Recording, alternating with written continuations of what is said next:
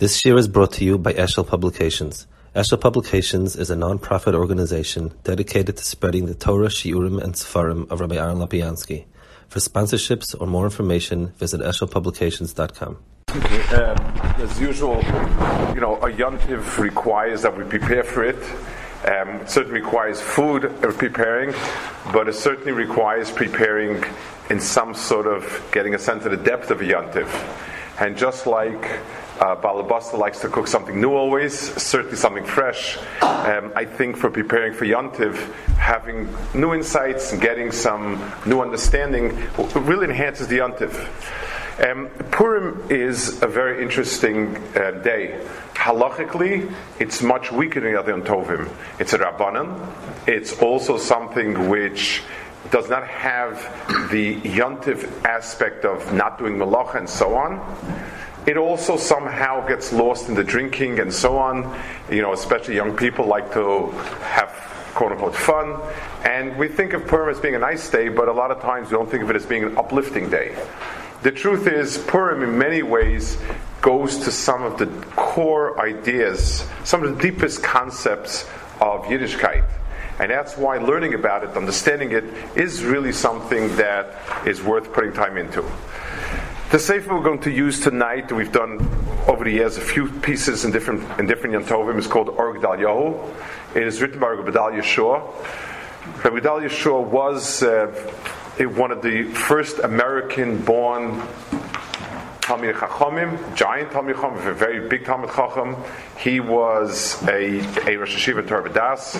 He was nifter, I believe, in 1980 or so. He was known for being able to present many of the Hasidic ideas in a more rational fashion, so we get a lot out of it. His children, Yibad L'Chaim, are very famous Marbitz Torah and so on. You might have heard speeches, Rabbi Folsha, and so on. Okay, so like always, I'm going to skim through some pieces. I'm going to try to keep the thread of thought over here.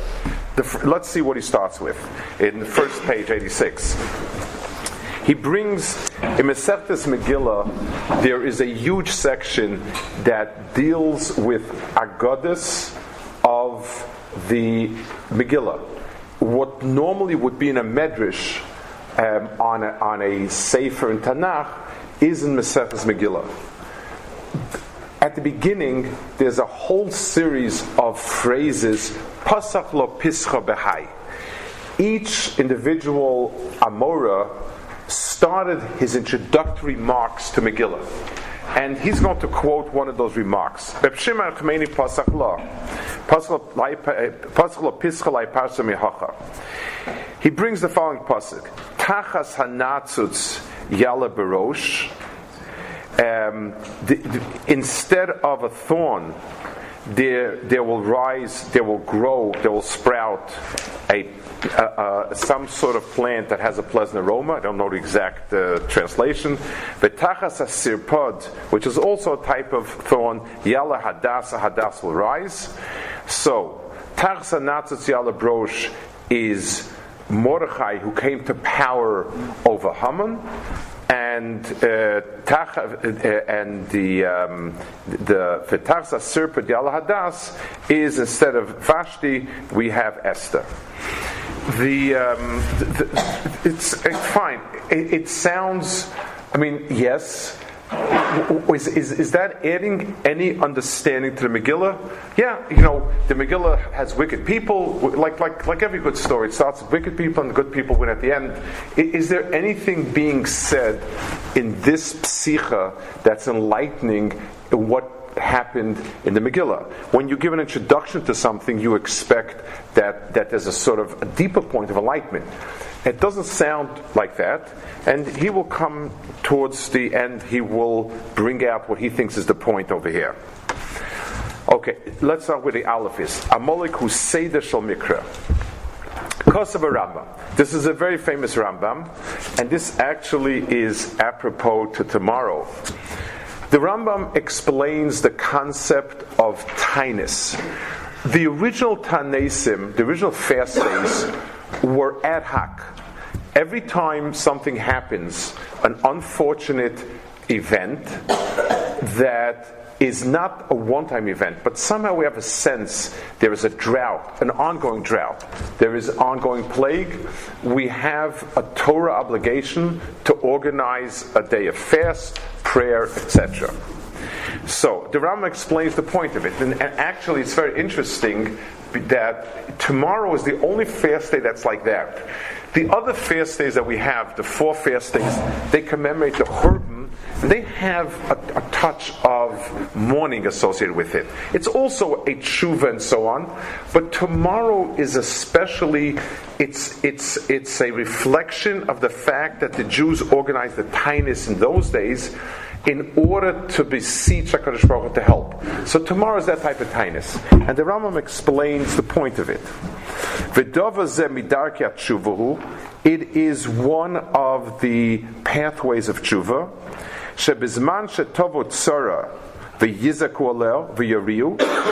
When something bad happens and we're mispalel, they will realize that it's because they did wrong.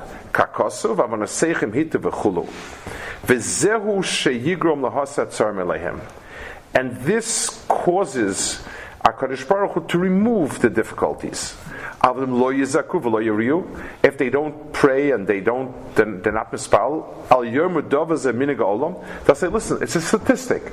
Statistics have all sorts of oddities. We happen to be hit by a particularly long drought, particularly difficult economic situation. V'tzarazu nikra nikris, it's an event that happened. Harezu derech achzarius, that is a very cruel perspective. It causes them to keep doing what they're doing, because I don't think that what I did in any way affected what happened. And more come. This is actually a pasuk in the Torah. Valachtem imi bekeri.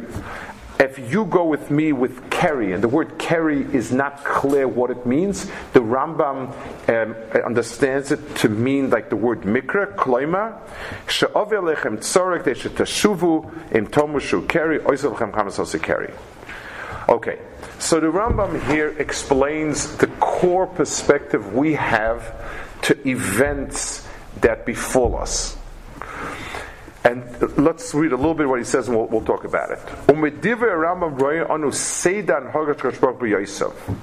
Shakadosh Baruch Hu sida sa'olam ofen b'toch ofen. She'seda shal siva mesovev, v'sheniras leina adam, she'kol hanogas olam apisibis, v'sheyesh litlos kol hamisav b'olam b'seda teva v'sibos. So he explains like this. Let's speak something before this. Physical objects are objective realities, and I can test if there's a wall over there or not. If I take a rock and I throw it at that, if there's a bang or a smash or the rock comes back, I know there's something, a physical object there. That's a great test. That's why we test for all physical objects. And an inanimate machine could do that testing. It simply requires some interaction between physical points, and that's what happens. Pattern is a concept.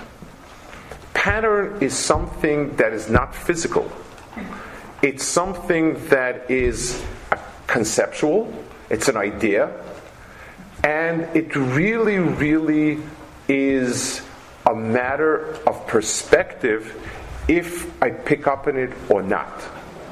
So we can have the range of dealing with different events that happen. There are some people on one end of the spectrum that they absolutely see no coincidence between anything whatsoever. No matter how strange things, no matter how offbeat, that's the way it is. The bigger the sampling, the more you'll get extraordinary flukes on different ends of it. There are some people who see conspiracies in everything that happens. If I happen to go down to Shalom this morning and there wasn't the flavor soda I liked, it's quite obvious that somebody's plotting to make my life miserable. So we do get both ends of it. But the point is, a perspective, a pattern, is really exists in the world of Das. That's Das Adam. And that's why it's very hard. A computer, you don't even need a computer, and anything physical can interact with something physical. It's there. Shoot a beam of particles at something, you'll get an effect. It'll bounce back. It'll be absorbed. It'll emit a light. Something will happen. To pick up a pattern, you need to tell the computer what pattern to look for, and because a pattern is an idea, it's a concept. HaKadosh Baruch Hu put us in this world, and the events that are ongoing in the world have two ways to solve them. I can look at them as random bits and pieces, and and there's not going to be anything that will disprove it as such. You can't disprove randomness. I don't see a connection. Is it a coincidence? But no coincidence is an impossibility. The word impossible does not exist in the world of coincidence. What are the chances that the cars in the parking lot will all be parked in ascending order of numbers? I'm sure, depending on the amount of cars, it would be it would be a vast number, but it could happen. There's nothing physically wrong about it. It could happen. I mean, what are the chances of a person winning a lottery ticket? In the printed things, it's 1 out of 150 million, whatever. But somebody wins almost every week, every month, whatever it is. Somebody wins. So coincidence and pattern are really, really human constructs. They're conceptual. And the world of Bechira at its deepest level, in other words, not at the level of I'm tempted, should I do, should I not do it? That's a much more physical choice. I have a craving for this. I know maybe it's not kosher, whatever it is. I shouldn't. But how I am tofes the bria, how I look at it, really, really is a choice.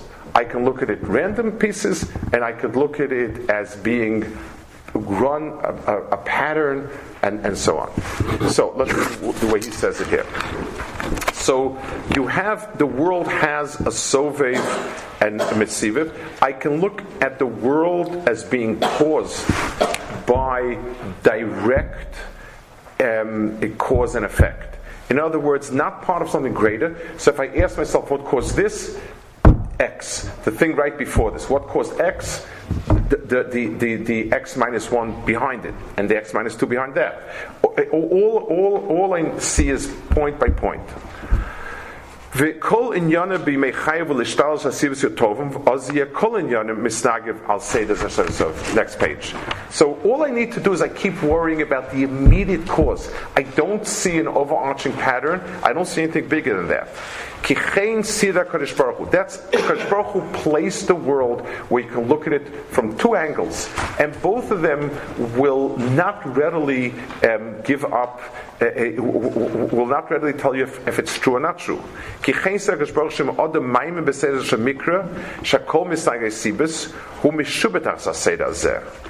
person becomes he becomes a product of that, and a person can live his life in a world of just local cause and effect, nothing else happening.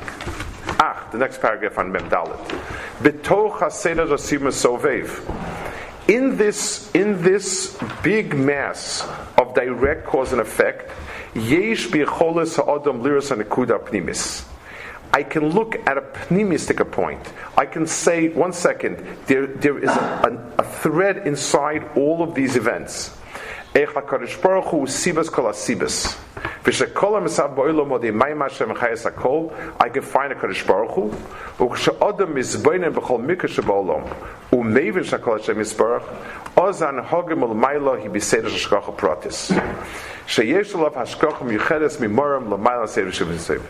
when a person begins to pick up on that, that's the reality that he lives, and that's how HaKadosh Baruch Hu treats him. In other words, I make the choice: do I see the world as being independent of HaKadosh Baruch Hu? And it'll keep reinforcing itself. The world will have less and less meaning. Things will happen at random, negative, and I'll see less and less of it and spin out of control. I can pick up and understand Hashgacha, and then HaKadosh Baruch Hu has a different relationship with me. It almost, both ends of it reinforce themselves. The only way it changes is when things become so excruciatingly difficult that a person will realize something's happening. I want to stop a second and discuss another point about this. People speak about the conflict between science and Torah. There is, in a certain sense, no conflict for the following reason. I mean, when you say the word science, you're including so many things. But I want to say about a very central. A scientist, by right, looks for immediate cause. If something comes spinning down the hallway, it's because something pushed it, and there's the appropriate amount of traction and lack of friction, etc. That is 100% right. And in any detail, you're only going to find the immediate cause. That's what we'll find in any detail.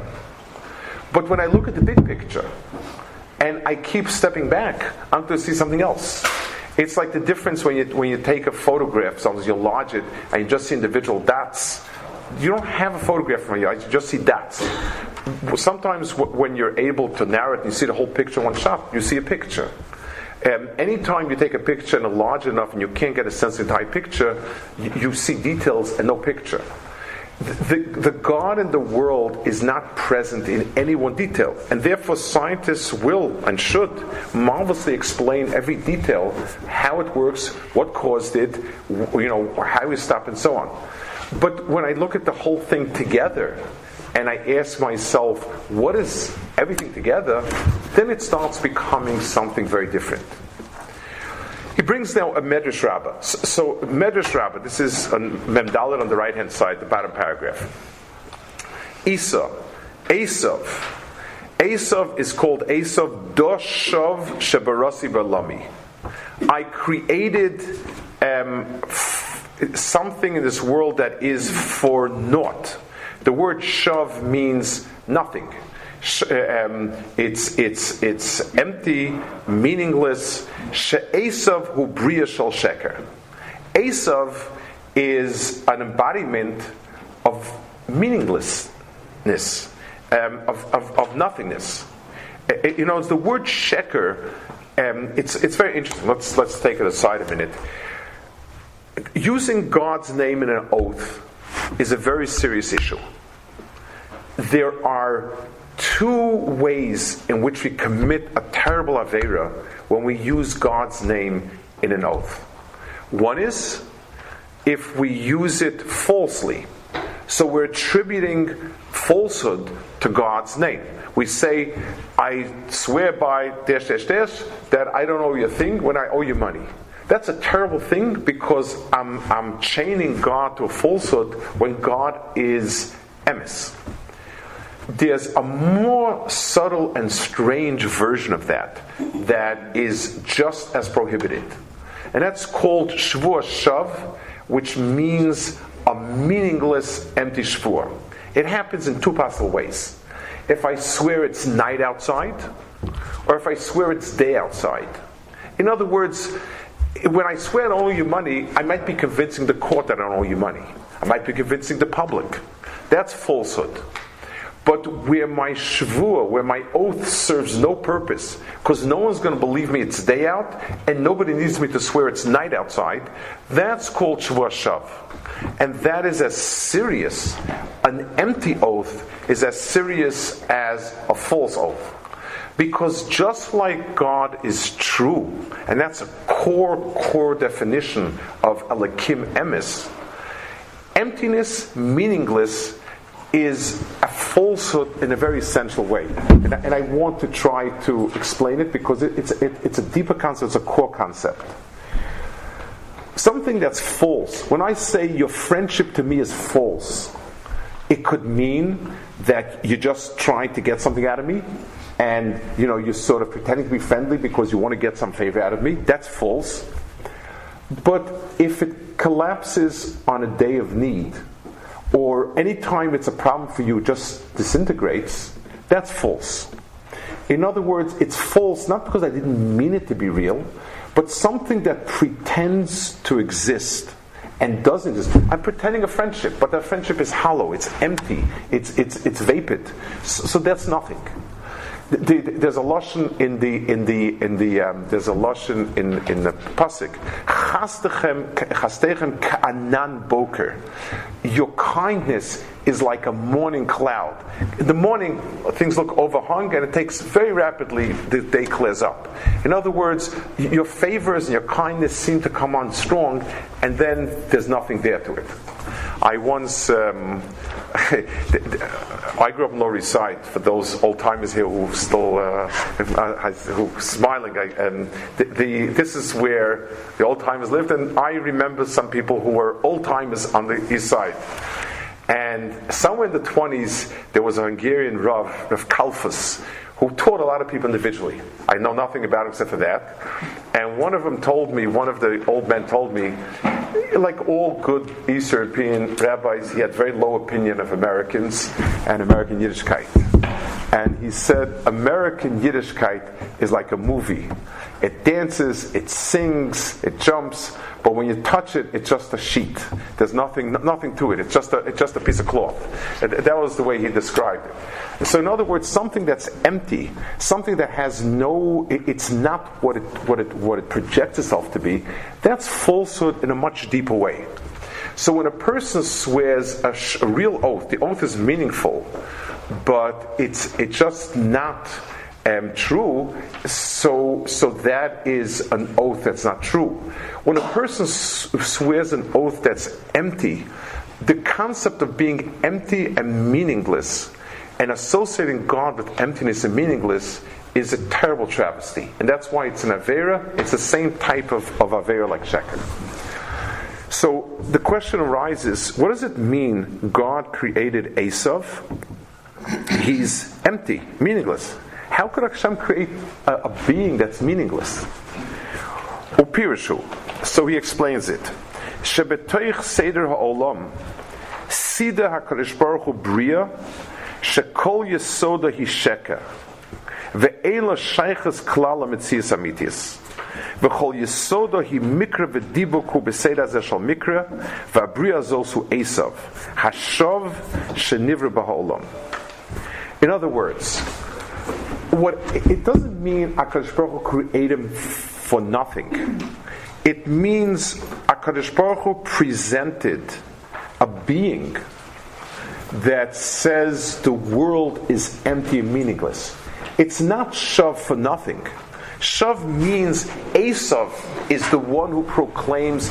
It's one of the complementary ideologies, which is a bad ideology, but it's necessary to bring out the good point. Someone says the world itself is meaningless. And today, this has become the more and more dominant voice. It used to be people believed in many gods, and that was meaningless in a different way, but still things had been brought into this world with reasons. People believed in different gods, and almost everybody believed there's some creator, which meant not only did something bring us into being, but there was a purpose in it. Today, when you tell somebody you're an accident, and everything is an accident, the word meaning has no meaning. What do you mean, what's the meaning of my life? It's like, it's one thing when if I put it down here, and someone asks me, what's the point of putting it down? Why'd you put it down here? That's a reasonable question. But if the wind blew it in, and I would ask, what's the meaning of this? I don't think it would be kind of strange. What does that mean? The wind blew it in. So the idea, the antithesis of HaKadosh Baruch Hu is meaningless. Something has no tachlis.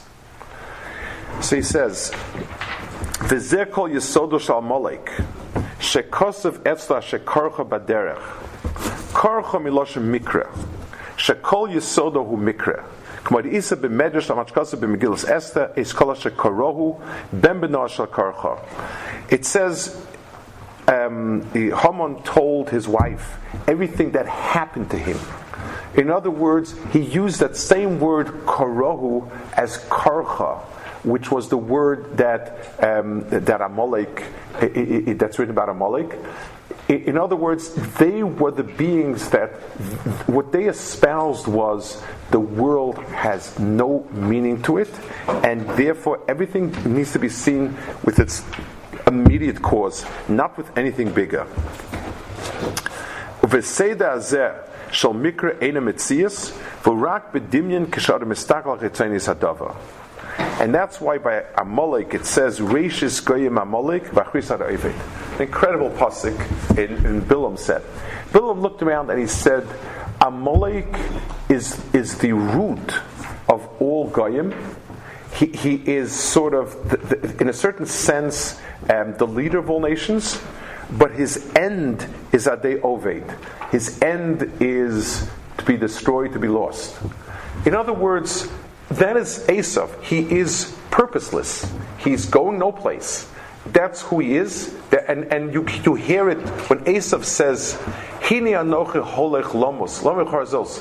Everything ends in death. There is no point to it.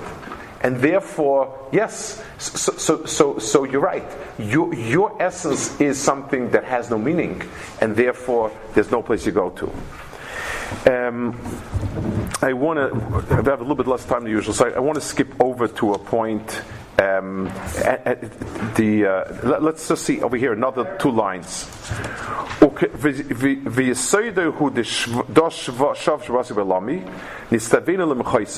That's why we were told to erase it. The Maral explains it.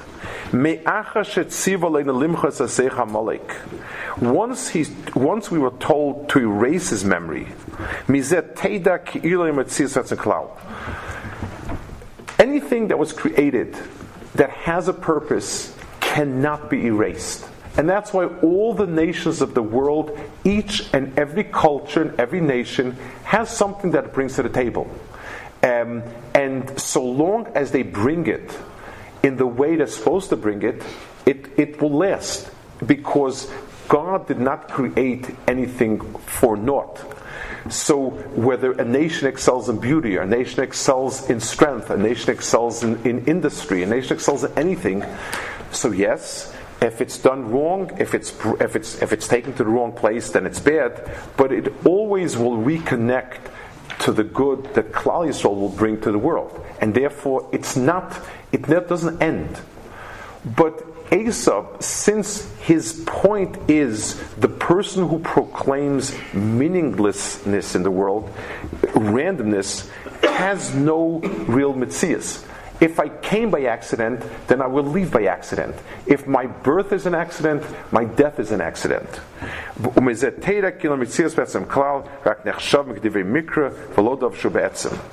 Sha'amalek ein lo shum makom b'seida olam klal v'nedavuk b'asheresh v'makar. I want to bring in something from the outside a minute, and then we'll see one more point here that he brings, a beautiful point. There's a Sfas Emes. Sfas Emes was the Ger Rebbe. He was he was Ger Rebbe until about 1920.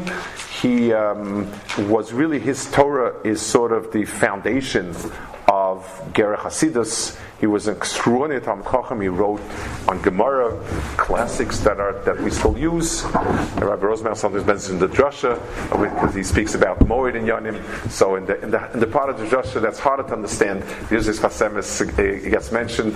And he wrote his work on Chumash is a classic in Hasidus. It's a real classic. He makes a point like this. He says, we are told, we commemorate the miracles of every event that happened on the day the miracle happened. We went out of Egypt the first day of Pesach, we commemorate that. The Yam split on the seventh day, we commemorate that. The Torah was given on the 6th day of Sivan, the 7th day of Sivan. We commemorate on that day. That's when we're supposed to commemorate. Sukkot has a reason why, and why it may not be in its appropriate date. Purim, it says clearly.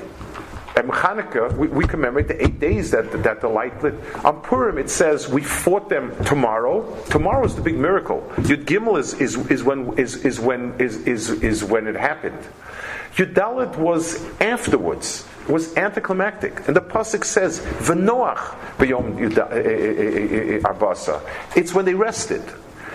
Same thing in Shushan Purim. They fought on Yud Dalet, and they rested on Tesvav, and that became Purim. Why? It wasn't the miracle when we won the battle? Why V'noach? This Fasemis points out another place where this is written. Something very similar. It says HaKadosh Baruch Hu tells us V'hoya b'honiach l'cha Hashem alekecha. When HaKadosh Baruch Hu will give you tranquility, go and fight Amalek. Why do you have to say that in the pasuk? If we're able to do it, let's say we're fighting a war with somebody else, with the Knani, with the Prizi, with the Yevusi, and we don't have the manpower to pursue Amalek, certainly we shouldn't. That's obvious. We're an onus. We can't. If we can fight 2 battles, so why not? You're not pater from mitzvahs just because you're engaged in other mitzvahs unless you can't do it. So why does the pasuk emphasize v'hoya b'haniach when HaKadosh Baruch Hu will give you a tranquility? So Sasemis says, in order for us to test ourselves that we're triumphant over Amalek, we need to be able to find ourselves in the moment of tranquility. In other words, you have people work very hard for a cause, but when the cause happens, it's anticlimactic. So what? You have a person. You have a person who sets up a house, and he puts a lot of effort to make it nice, and then he really enjoys the house the way it's meant. There's some person that's bored immediately as soon as it's finished. It's bored. There's some, he never got anything out of the tachlis. Amalek is this force that we saw that is obsessed with the process and never can relate to the tachlis. If HaKadosh Baruch Hu made the world and designed it b'chachma, then having a tachlis in the world is a core ingredient. If kids are playing with Lego, they have no tachlis. They're just whiling away time. So will anything come out of playing the Lego? Maybe a fight or two, but nothing more will come out of it. When a person designs a house, he's got a tachlis. So Sasemis says, if we're to defeat Amalek, it's going to be when we found menucha. Menucha doesn't mean just respite. Menucha means tachlis. I would dovetail it with which in Shabbos, the concept of rest in Shabbos is not respite. The halacha is if you carry from one rishus, from one domain to another domain, that's an Issa Torah, unless you have an Erev, the way we do it. But if you stop in the middle, and if you stop just to sort of move the thing around so that it sits better, or you take a short break, that may not be called hanacha. Menucha means not a cessation of work. It means finding where my destiny is. Where am I supposed to go to? Where's destination? That's where it is. So let's take a look on page 88. I want to see a piece that he brings. It's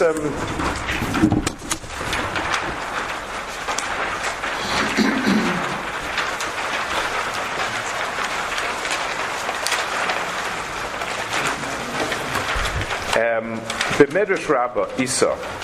It's all the way on the bottom of page 88 on the right hand side.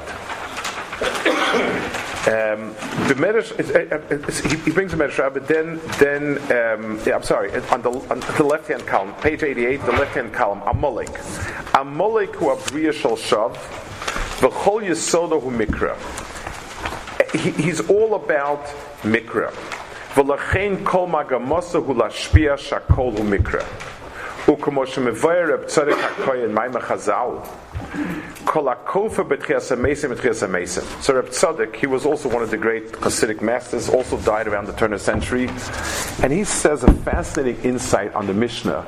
It says a person who denies Tchias HaMesim will not merit being in Tchias HaMesim. Tchias HaMesim is resurrection of the dead. We understand it as being a punishment. In other words, a tit for tat. You don't believe in it, it's not going to happen. Very similar to the parsha of the four men who said they couldn't believe that.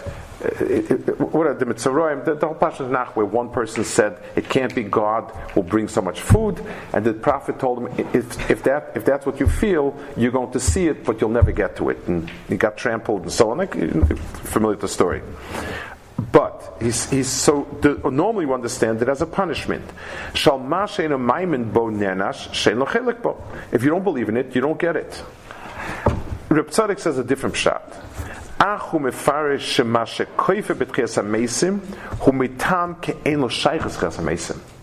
The reason it's not a cause, it's an effect.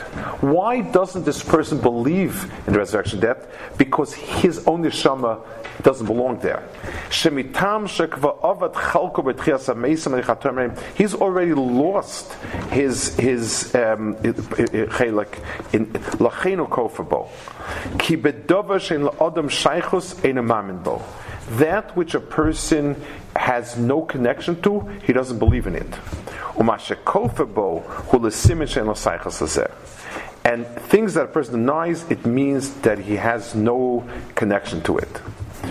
The Amalek, therefore Amalek, holvu bria shel mikra, because that's what he is.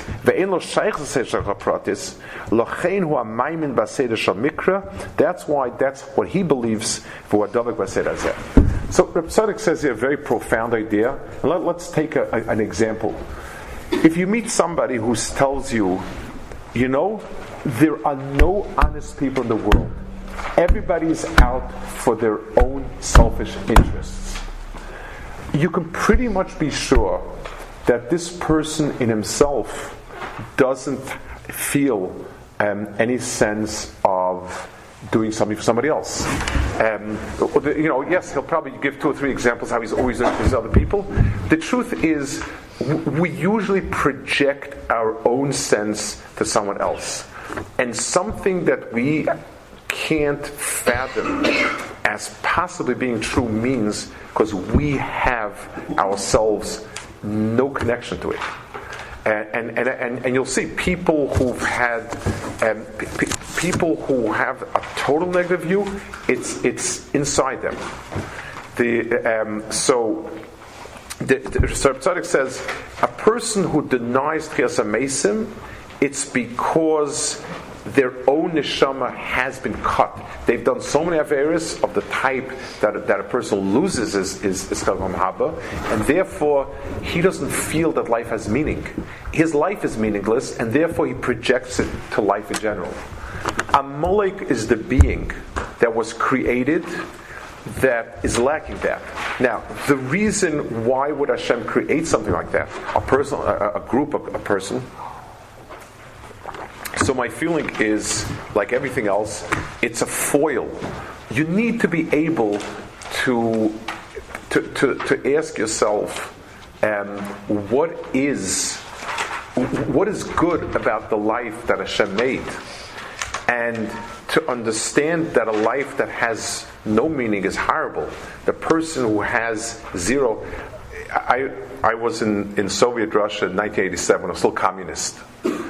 And I went there for a week. People they would send people to teach. It wasn't a very heroic thing. That by 1987, the worst they did to you was just throw you out if they didn't like you, and whatever. So and there would be 2 people every 2 weeks would go. There would be a few groups send people, and so on.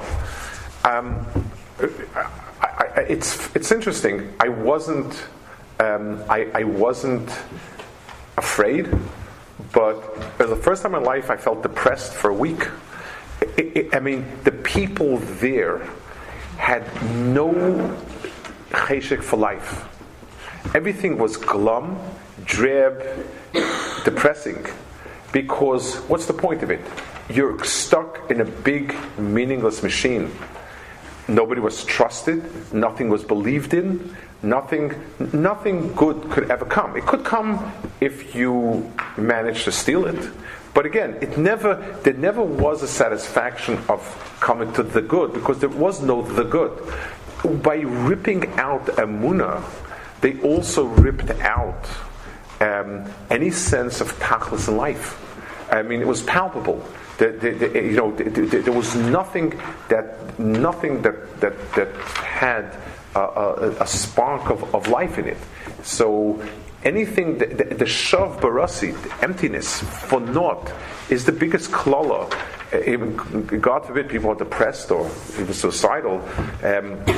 The phrase that you keep using is for naught, for nothing. So let me finish off the point that he makes towards the end, and then we'll sum up a bit.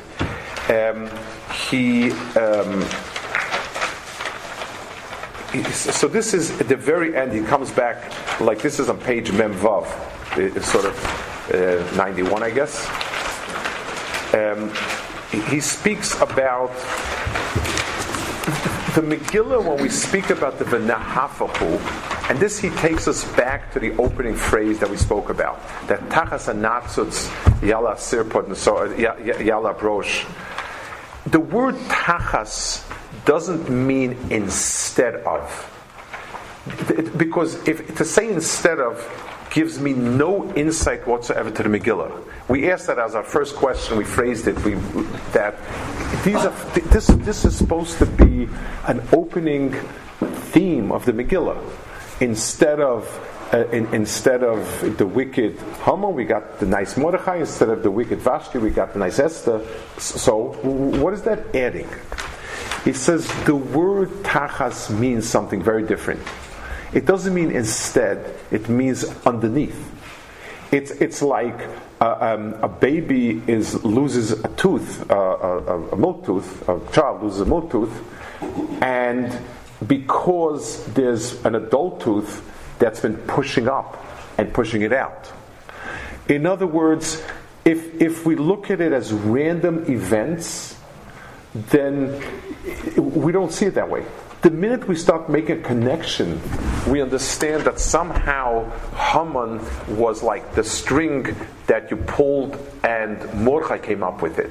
And Vashti was the string that you pulled and Esther came out from it. The word Tachas means underneath. It was waiting to come out when you took the top. So in many ways, the Megillah's Esther, the way he explains it, is the most relevant portion of Torah for us today. Because open miracles don't happen anymore. That came to an end.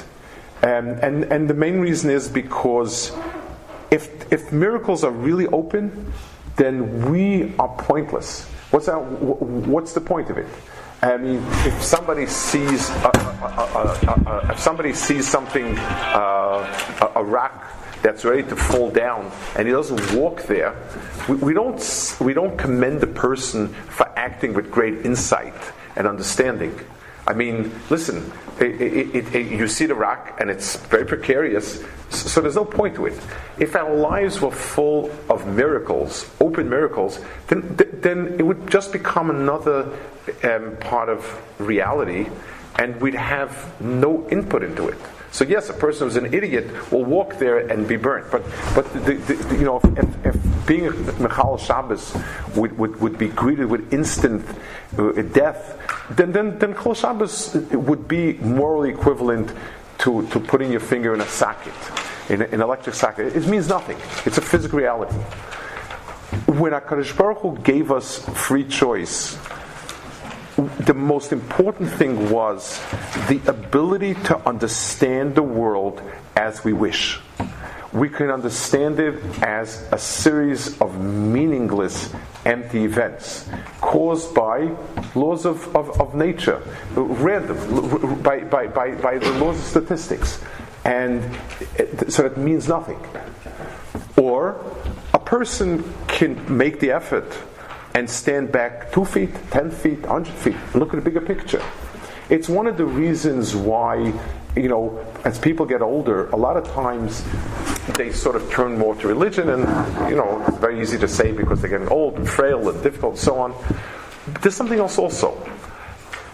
A young person greets every event at face value. This event, this happened, this that. A person who steps back, and it's in Koheles, which is written from a point of a sort of a secular perspective, in the sense of, let me see the world as it is, let me get Sof Davar Kol Nishma. He ends Kizeh Kol Adam. In other words, taking back a lifetime of steps and seeing a lifetime, I begin to understand that the only thing that's meaning is Esalakimi Reis Masov Shmor. The events of the Megillah, there is not a single event in the Megillah that in any way is supernatural. And all the events put together could also be understood very differently. I tell people, one of the things that's contested, Megillah Esther is contested historically. I tell people it's very simple, because it's a perspective. It's like, imagine somebody picks up a Haredi newspaper, Modia or Yated, and somebody reads 10 years worth of the Yated or Modia and says, they haven't mentioned a football game even once. I guess football had become extinct by the time the Yated and Modia was written. No, it's just not part of that world. Or, if you read the New York Times and they write nothing about which Masechta they're learning Lakewood Yeshiva or any yeshivas, and you say, I guess there must not be yeshivas. No, that's the perspective, that's their world. And they're putting in the pieces based on that. I remember as a young boy when the Baron Kotler passed away, and someone asked them to put in a notice about it, something bitchy, and they said, some old rabbi in New Jersey, you got to be kidding, it's the New York Times. And then he had the biggest funeral at that time, 25,000 people. I was there, I was a young boy, and they were scrambling to figure out what in the world happened. Like, who was this person? Why we never heard of him? They just couldn't make sense of it.